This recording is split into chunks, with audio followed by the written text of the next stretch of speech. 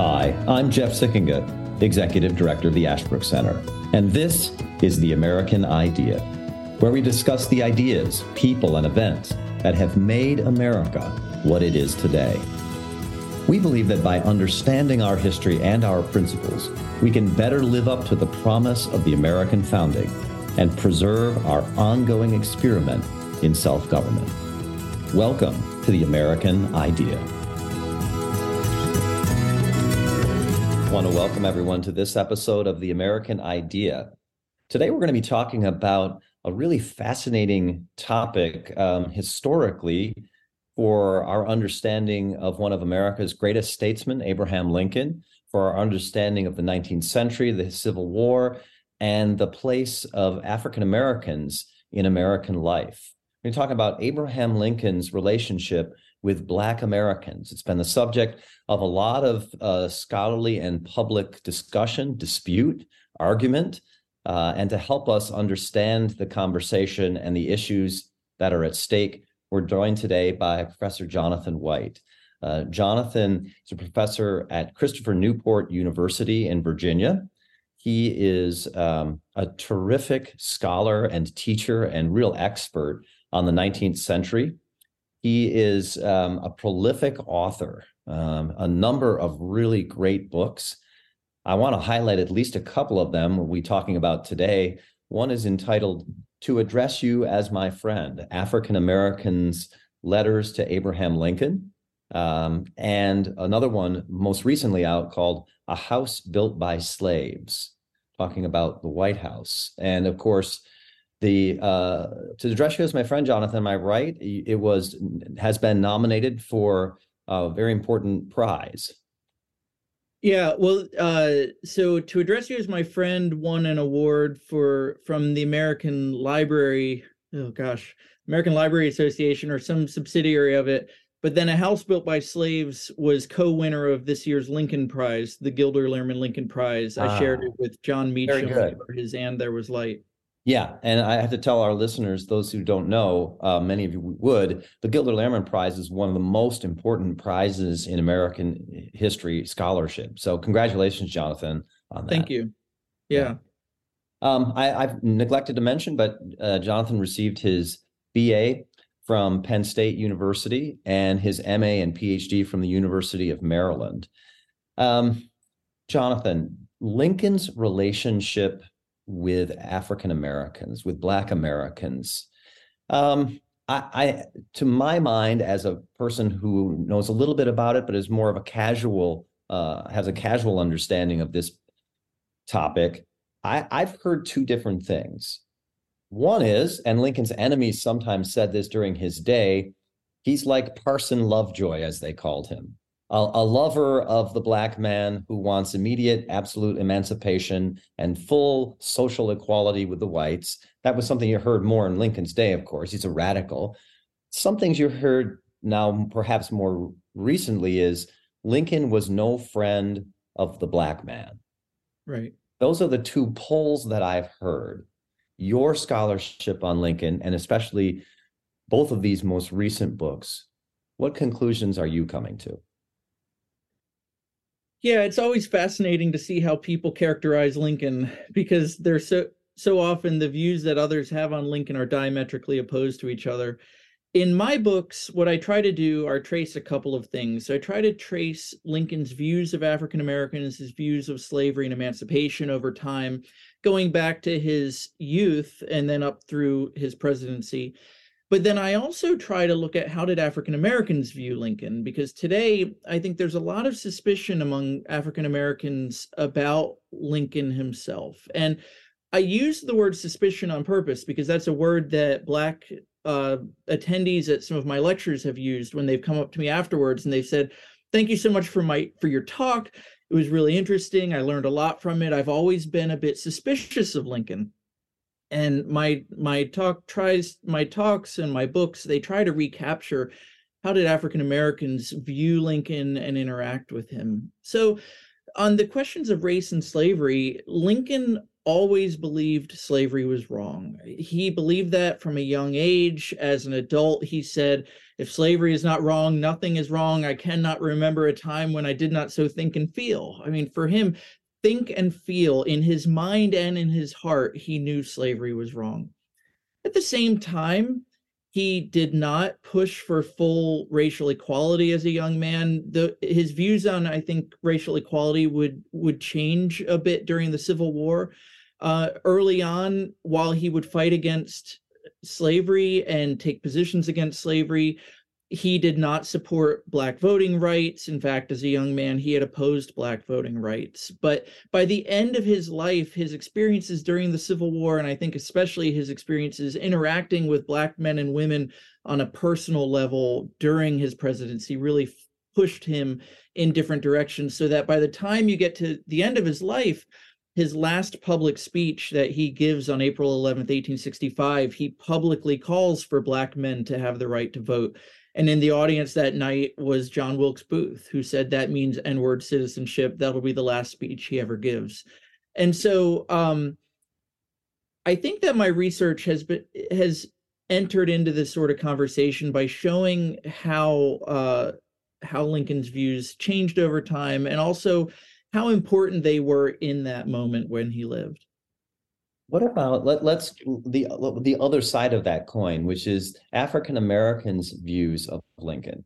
Mm-hmm. I'm assuming, of course, before he becomes president, he's not terribly well known. He's certainly not a famous abolitionist like William Lloyd Garrison. So I'm probably African Americans before the time he becomes president don't have a view of Abraham Lincoln. Tell us a little bit about African American views, maybe when he becomes president and in the early years of the war. I think most African Americans, and there's no way to know this for certain because there were no public opinion polls at the time, but I think most African Americans were supportive of Lincoln when they saw him as a Republican getting elected.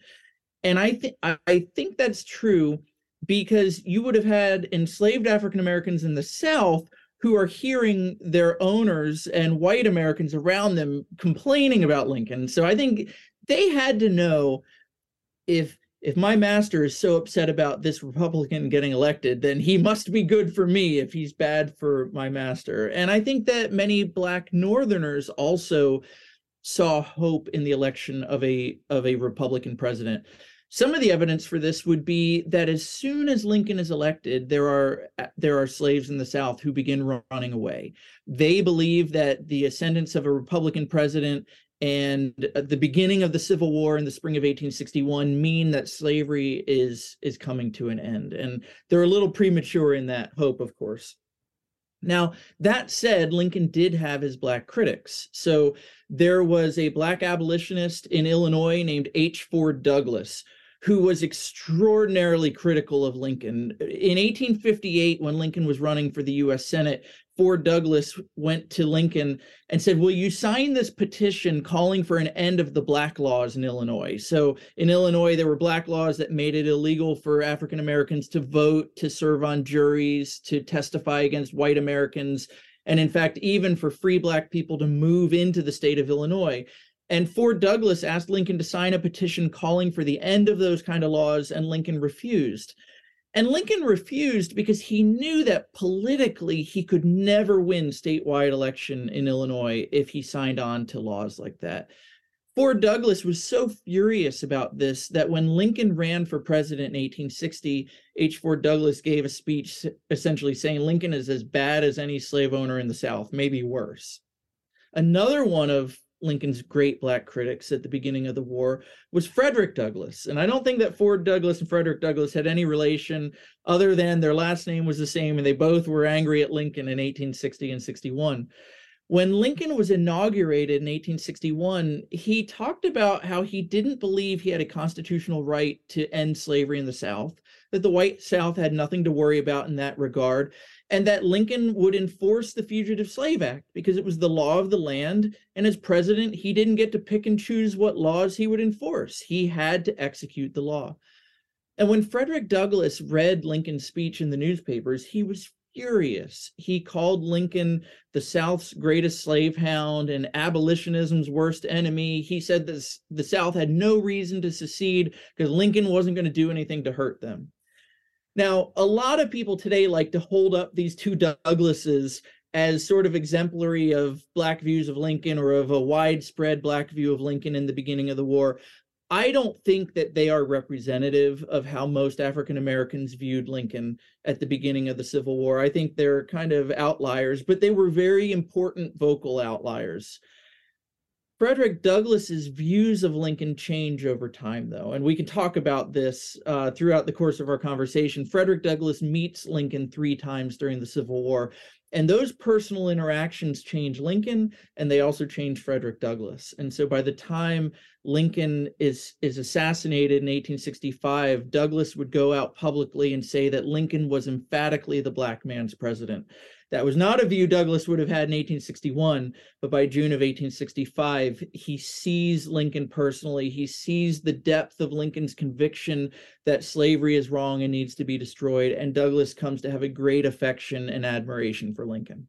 Let's talk a little bit about Lincoln's views on race and on African Americans. And you said they changed over time. He said, as you said, he was always opposed to slavery, always believed it was morally wrong. Some people have even attributed that opinion of his to his work for his father, and experiencing him working and his father taking the fruits of his labor. Did Lincoln share the prejudices of the ordinary white person in Illinois as he was growing up and early in his political career? It's a great question. The reality is the evidence is very, very thin on Lincoln's early life, how he was interacting with African Americans. And what we know is that Lincoln was surrounded by Black Americans in Springfield, Illinois. He had some Black law clients and litigants in cases he dealt with. His barber was a Haitian immigrant who he did law work for, and was apparently on fairly friendly terms with a guy named William Fleurville. Lincoln had Black servants in his home who worked for him at different times, and he knew Black people in his neighborhood, some of whom were part of the Underground Railroad. At the same time, he is not an abolitionist, as you said. He is not for immediate ending of slavery, and he is not an advocate for full political and social equality. And he says essentially as much in the Lincoln-Douglas debates and in other speeches. That said, Lincoln, I think, was ahead of his time, ahead of the vast majority of the population in Illinois in the 1850s. And some of the evidence I love to point to is the speech he gives in June of 1857 in response to the Dred Scott decision. And he talks about the meaning of the Declaration of Independence. And he says that when Jefferson wrote those words, all men are created equal and endowed by their creator with certain unalienable rights, he said those words had nothing to do with declaring independence in 1776. They just weren't needed in 1776. But Lincoln says that they set up a standard maxim for a free society that you would constantly reach for and constantly try to get closer to.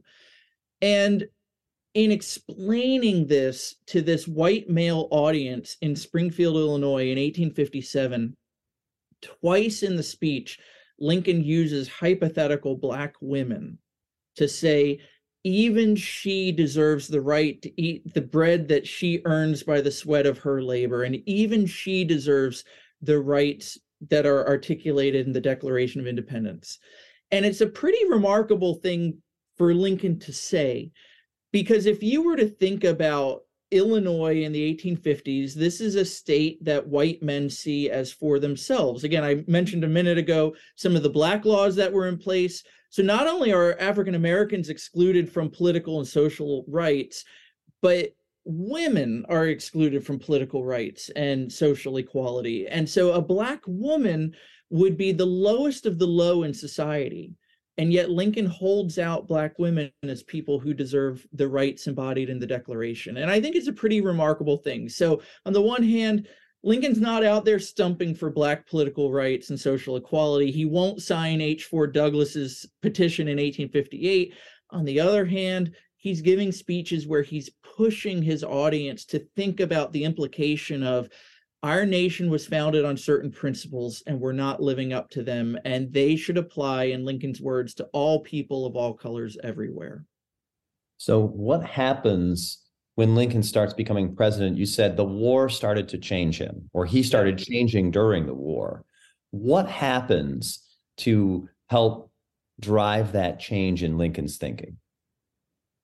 Well, one of the things we have to realize is that, as college professors, we have office hours, and anyone who wants to can come to our office and talk to us about their grades or whatever's going on.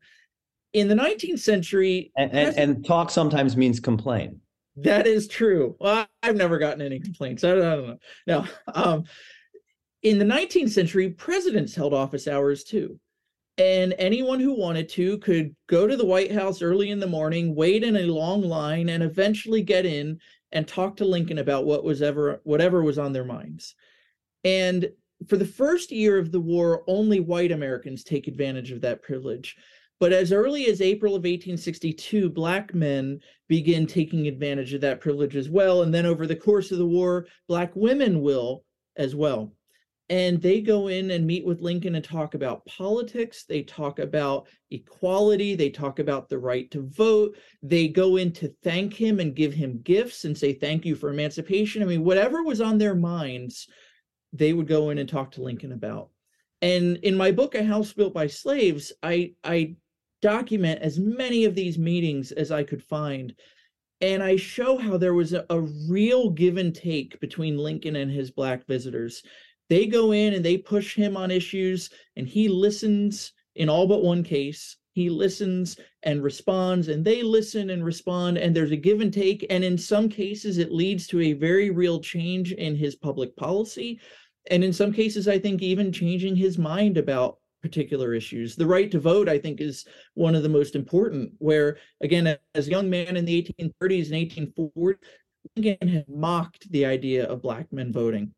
In 1857, in the 1850s, in the Lincoln-Douglas debates, he says he's not in favor of, or he's never been in favor of, Black political equality. By 1863, 64, he begins working behind the scenes to push for Black voting rights. And then 1865, he comes out publicly in favor of it in a speech that gets reported widely in the newspapers.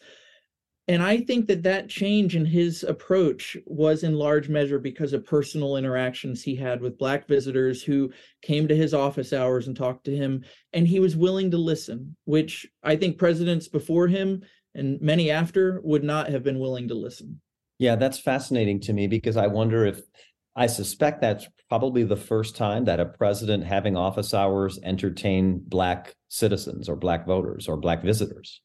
Yeah, I did as much searching as I could find in the years from John Adams through James Buchanan for the White House years. And what I argue in the beginning of the book is that Black people were more likely to be bought and sold by a sitting president than to be welcomed as his guests. So James K. Polk bought or sold at least 19 people as he was president from the White House. I couldn't even find a half dozen Black visitors to the White House. We know that James Madison met with a very elite, prominent Black man who was a merchant in New England during the War of 1812. We know of another case where there was a disaster in the 1840s. A ship was taken out on the Potomac River called the Princeton, and it exploded and killed a bunch of members of the president's cabinet and a Black servant as well. And afterwards, there was a funeral for the Black servant in the White House, and a Black minister came to the White House and met the president then, and President Tyler did not treat him well. And then that same Black visitor came back and met Lincoln in April of 1862, and he later remarked on how different it was between how Tyler treated him and how Lincoln treated him, that Lincoln welcomed him, shook his hand, talked to him for 45 minutes, whereas Tyler was very condescending. So there were a few Black visitors, not many though. The title, "To Address You as My Friend," tell us where that comes from. Is that part of it feels warm. It sounds warm. Tell us where you got that title from. So To Address You as My Friend consists of 125 letters from Black men and women to Lincoln. About 100 of them are from men, about 20 are from women, and they come from people all over the country, North and South, some who had been born free, some who had been born into slavery, and they write to Lincoln about every aspect of their lives. And there's a couple of things that really jumped out at me in collecting and transcribing and editing these letters. But one of the things that really stood out is that many Black Americans in writing to Lincoln felt like they had a personal connection to him. And a number of them write to him as a friend. Some of them, things are going really badly in their lives. They have nowhere left to turn. And so where do they look? They look to the president. And some of those letters will say, I'm friendless. In other words, no one at home will help me. Will you be my friend? Will you be my advocate? And the title itself, To Address You as My Friend, is an exact quote out of one of the letters. And it captures this relationship that developed between African Americans and Abraham Lincoln during that 4.5 year period of his presidency. And when Lincoln died, one of the things that was recorded all over the country by white people who heard it said by Black people was, "We have lost our best friend." And so I chose that as the title because I thought it really captured this sense of how African Americans viewed Lincoln during the war. Before we continue with our conversation, I'd like to have one of our faculty members tell you about a special documents-based graduate program for teachers of American history, government, and civics. Hi, this is John Moser, Chair of the Master of Arts in American History and Government program at Ashland University. If you are an educator who teaches U.S. history, government, or politics, our program may be just what you've been looking for. Our approach is to emphasize primary sources, since we think the best way to study the past is to read the words of those who lived it. We have a distinguished faculty made up of professors from both Ashland University and from colleges and universities across the country. And they're not there to lecture to you. We think it's better to learn through conversation about the documents. Ours is a hybrid program with two different types of seminar. The first are our week-long intensive in-person courses during the summers on the beautiful campus of Ashland University. The second are our live synchronous online seminars offered throughout the year.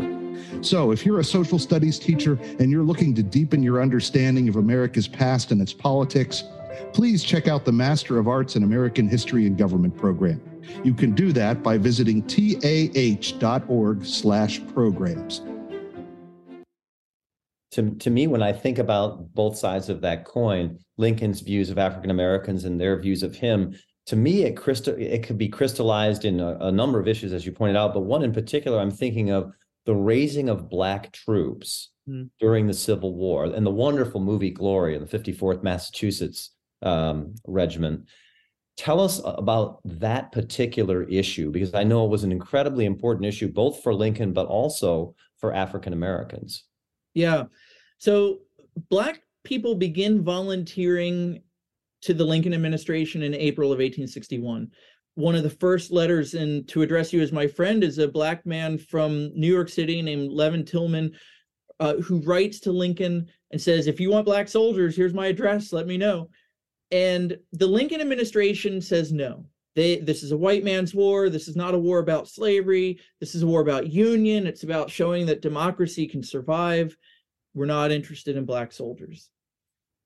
In May of 1862, a slave in South Carolina named Robert Smalls stole a ship, the Confederate ship, the Planter, in Charleston Harbor, sailed it through great danger to the Union blockading vessels in the Atlantic Ocean, turned the ship over to the blockade, and became a national hero.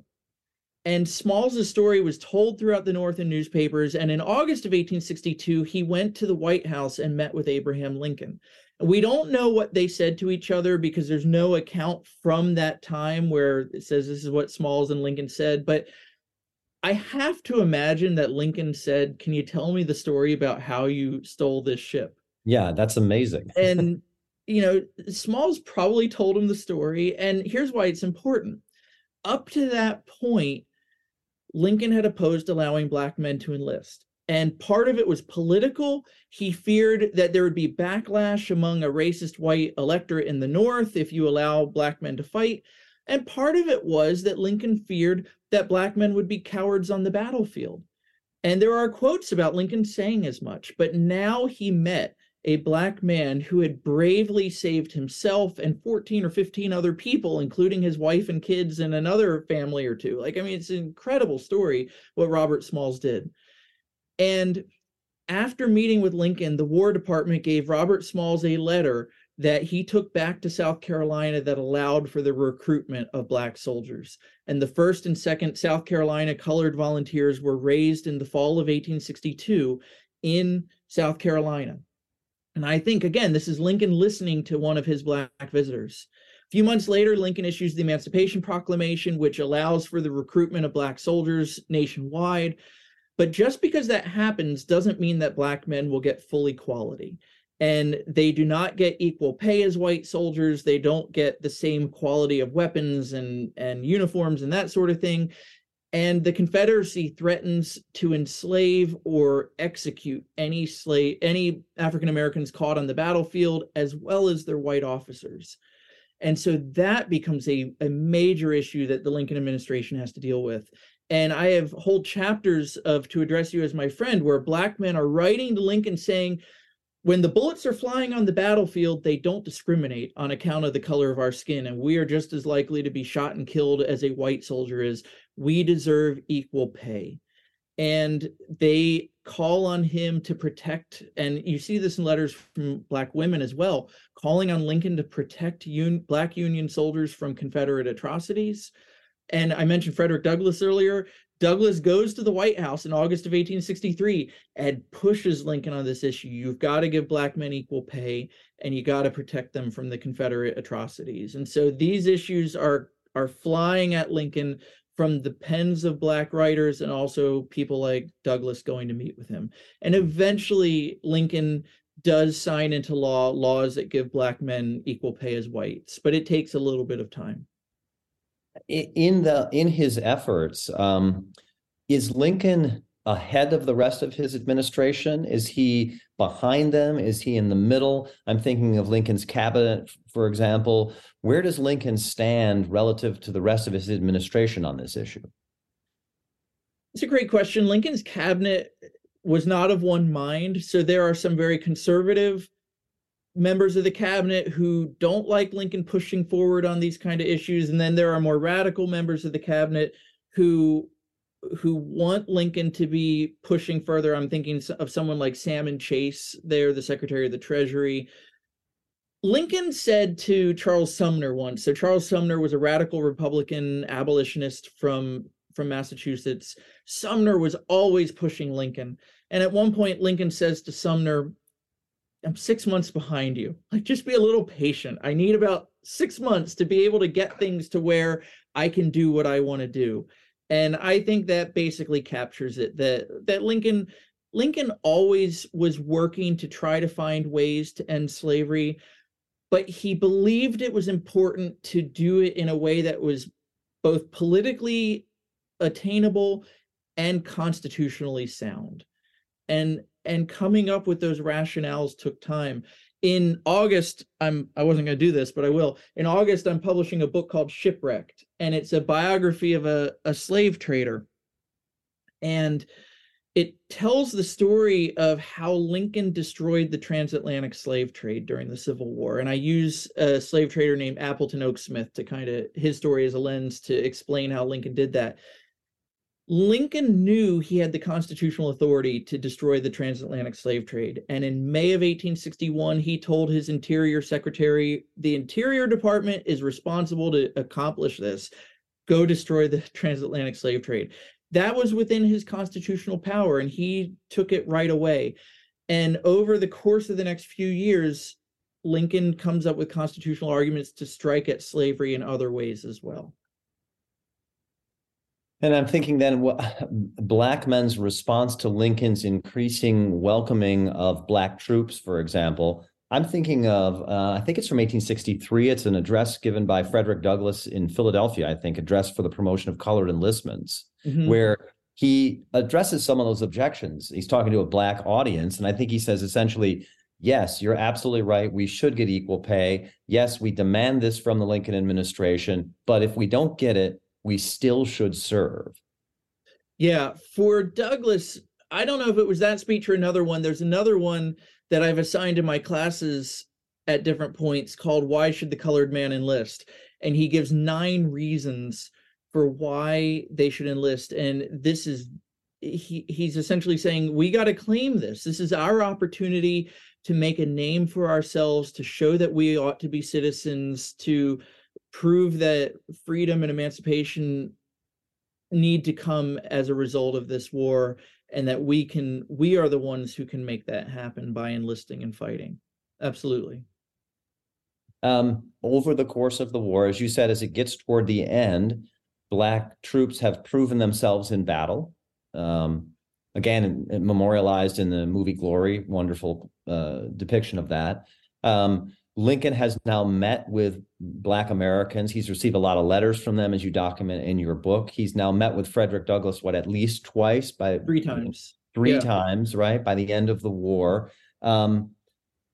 He has now, at the very end, he speaks publicly in favor of Black citizenship, voting rights. Is this a shock to the people around Lincoln? Do they say, where'd this Abraham Lincoln come from? Or do many of them, by this time, do they say, yeah, this is the Abraham Lincoln that we know and we were expecting? Depends what people you mean. So I think, but overall, I think it was a shock. So for Confederates, they are reading about it in the newspapers, and they say, Lincoln is welcoming Black people into the White House. This justifies our whole rationale for seceding. He wants to bring about political and social equality among the races. Just last week, I was in a used bookstore down here, and I found a diary by a Confederate woman who wrote in her diary about reading in the newspapers about Lincoln meeting with Black people at the White House. And that was a position she took. And from her perspective, that meant that Lincoln wanted, the word at the time was amalgamation, the interracial marriage and mixing of the races. I wish I had had that quote from her when I published my books last year. Yeah, that's an amazing find at a used bookstore. I know, it really was. And then, when Black people would, so not only did Lincoln have office hours and people could go meet with him there, he would regularly have public receptions at the White House.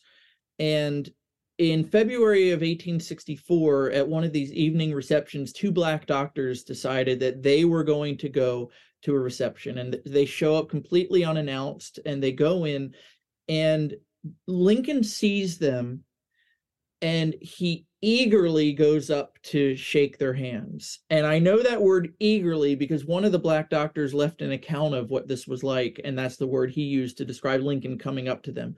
So Lincoln eagerly shakes the first man's hand, and Mary Lincoln sees this happening and does not like it. And she sends her son Robert over to the president, and Robert says, "Are you really going to allow this innovation?" And Lincoln turns to his son and says, "Why not?" And Robert goes back over to his mother, and Lincoln shakes the first doctor's hand again, and then shakes the second doctor's hand again. And then the 2 men go through the East Room of the White House and spend about a half hour kind of looking around. But the audience there forms a hollow circle around them and is just staring at them. And you have to imagine there were some people, thinking about what are the reactions, like you asked. There are some people there who are going to be staring with awe and wonder. There are other people there who are going to be furious and angry that these 2 Black men are allowed at this White House reception. It was actually this event that this Confederate woman was writing about because it made it into the newspapers. Wow. And you get Mary Lincoln's response. I mean, she's not happy with this sort of thing happening. But the most telling account I found was written by Lincoln's private secretary, William Stoddard, who watched this happen. And Stoddard said that this was not something people expected. And he called it a practical assertion of Negro citizenship for which few were prepared. In other words, these 2 guys were claiming the White House is the people's house, It's our people's house too. We have a right to be there. We have a First Amendment right to petition the government for a redress of grievances, to go and be seen and heard, to shake the president's hand, just like any white citizen has. And it was an implicit claim for citizenship in doing that. And Stoddard kind of captures most white Americans weren't ready for that yet. But what's interesting is by the time Lincoln dies, they hold his funeral in the White House and they open up the doors. And the accounts of Lincoln's funeral there are that it was an interracial a long line of people who were there to mourn him. And when Lincoln's body traveled throughout the North, Black and white Americans went to mourn and pay their respects. And that sort of interracial mixing would not last long into the presidency of Andrew Johnson. But in A House Built by Slaves, I kind of describe it as, this is what Lincoln would have wanted.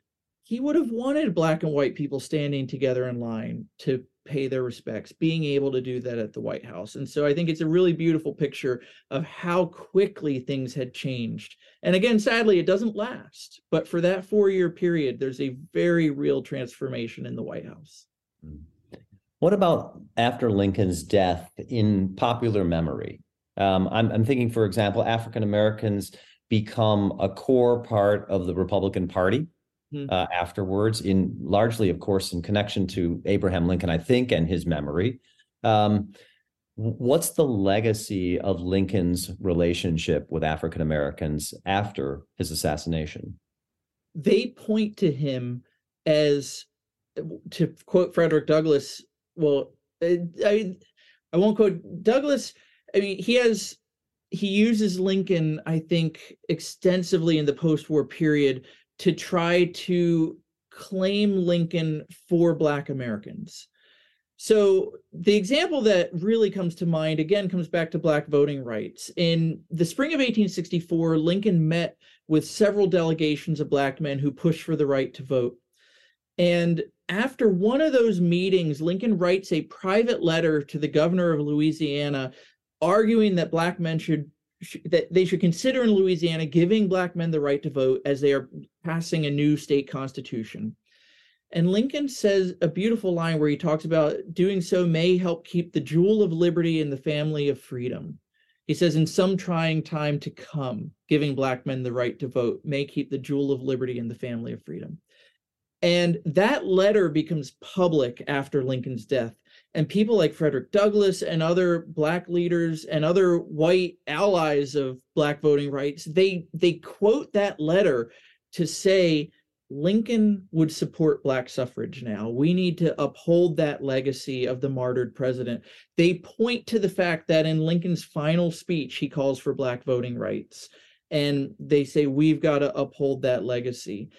And unfortunately, they find in Andrew Johnson someone who is not at all open to the idea of Black men voting. Johnson, in October of 64, as the Republican candidate for vice president, gives a speech in Nashville where he says to the Black Tennesseans of Nashville, I will be your Moses. And when Johnson becomes president, many Black Americans think he's going to be a Moses type figure for them, but they very quickly realize that he's not going to be. And in February of 1866, a Black delegation goes to the White House. It includes Frederick Douglass. It includes a number of other Black men who had met with Lincoln. And Johnson is condescending and demeaning. And when they leave, he calls Frederick Douglass the N-word. I mean, it is a total 180 from where Lincoln had been. And so Lincoln's legacy is something they cling to when they're in this position that the new president is not going to be a Lincoln. To my mind, I think of you mentioned Frederick Douglass there. My mind, I always think about I don't want to say a final verdict on Lincoln, but a verdict from his time, an evaluation of his time. Frederick Douglass's very powerful 1876 oration in memory of Abraham Lincoln. In that speech, it seems as though Douglass at one point says he was the white man's president, but on the other hand, he says, all honor to him. He acted as a statesman and moved as fast as he could. What's your judgment, if I can ask that, yeah, on Lincoln and his relationship with Black Americans? Well, let me say something about that speech, and I think that hopefully I can kind of capture the essence of your question as well. I think that speech is one of the most misunderstood pieces of writing or public speaking from the 19th century. I remember reading a Washington Post article about it where it called it something like a 45-minute rapid-fire denunciation of Abraham Lincoln, something like that. My reading of that speech is that for the first half of it, Douglas is recounting his views as an abolitionist and critic of Lincoln during the war years. He recounts the ways that Lincoln disappointed him and other Black Americans, the ways that Lincoln didn't do quite what they wanted him to do, or was maybe condescending in certain ways, or too slow in certain ways. And that's where he says that Lincoln was the white man's president. And he says, you are the children of Abraham Lincoln. We are at best only his stepchildren, children by adoption, children by force of circumstance. But then Douglas pivots and he uses the line that you alluded to about, if you judge Lincoln as a statesman within the context of his time, as a politician who was accountable to voters, who could vote him out of office if they didn't like him, that he was swift and zealous and exactly what God put in place to accomplish his goals. And so my reading of that speech is that Douglas is essentially conceding that his criticisms of Lincoln at the beginning of the war were wrong, and that Lincoln's approach to the war had been the right one. And that if Lincoln had done what Douglas wanted too early in the war, that it wouldn't have been successful. If Lincoln had declared emancipation or Black equality or Black voting rights in 1861, he would have lost the border states. The Civil War would have been over. The South would have won. Slavery would have been kept intact. And the whole Union would have been destroyed. And I think Douglas came to realize that Lincoln's approach, while it hadn't always been the one that he wanted, was the one that worked. And Douglas was conceding that. Now, your question about Lincoln and African Americans, I think that a very real relationship developed between Lincoln and Black Americans. There's a great historian, a Black historian in the mid-20th century named Benjamin Quarles, and he wrote a book called Lincoln and the Negro. And one of his really interesting and important points is that for Black Americans in the 19th century, they associated their politics with a person. And during the Civil War, that person was Abraham Lincoln. And I think that Black people saw in Lincoln someone who was really concerned with what concerned them. And so for the first time in American history, they felt like they could write to a president and he would actually care. And they felt like they could meet with the president and tell him what was on their minds. Fascinating. That's what an insightful and interesting conversation. Jonathan White, I appreciate you taking the time to be with us today. To our listeners, don't forget Jonathan's wonderful books, To Address You as My Friend, African Americans, Letters to Abraham Lincoln, and A House Built by Slaves. John, thanks so much for taking the time to join us today on The American Idea. Thanks for having me.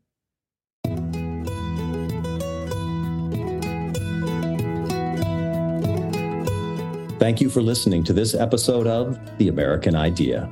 If you enjoyed this episode, remember to subscribe at Apple Podcast, Spotify, or wherever you get your podcasts, and leave a 5-star review. If you want to learn more or get involved in Ashbrook's vital work, visit our website, ashbrook.org.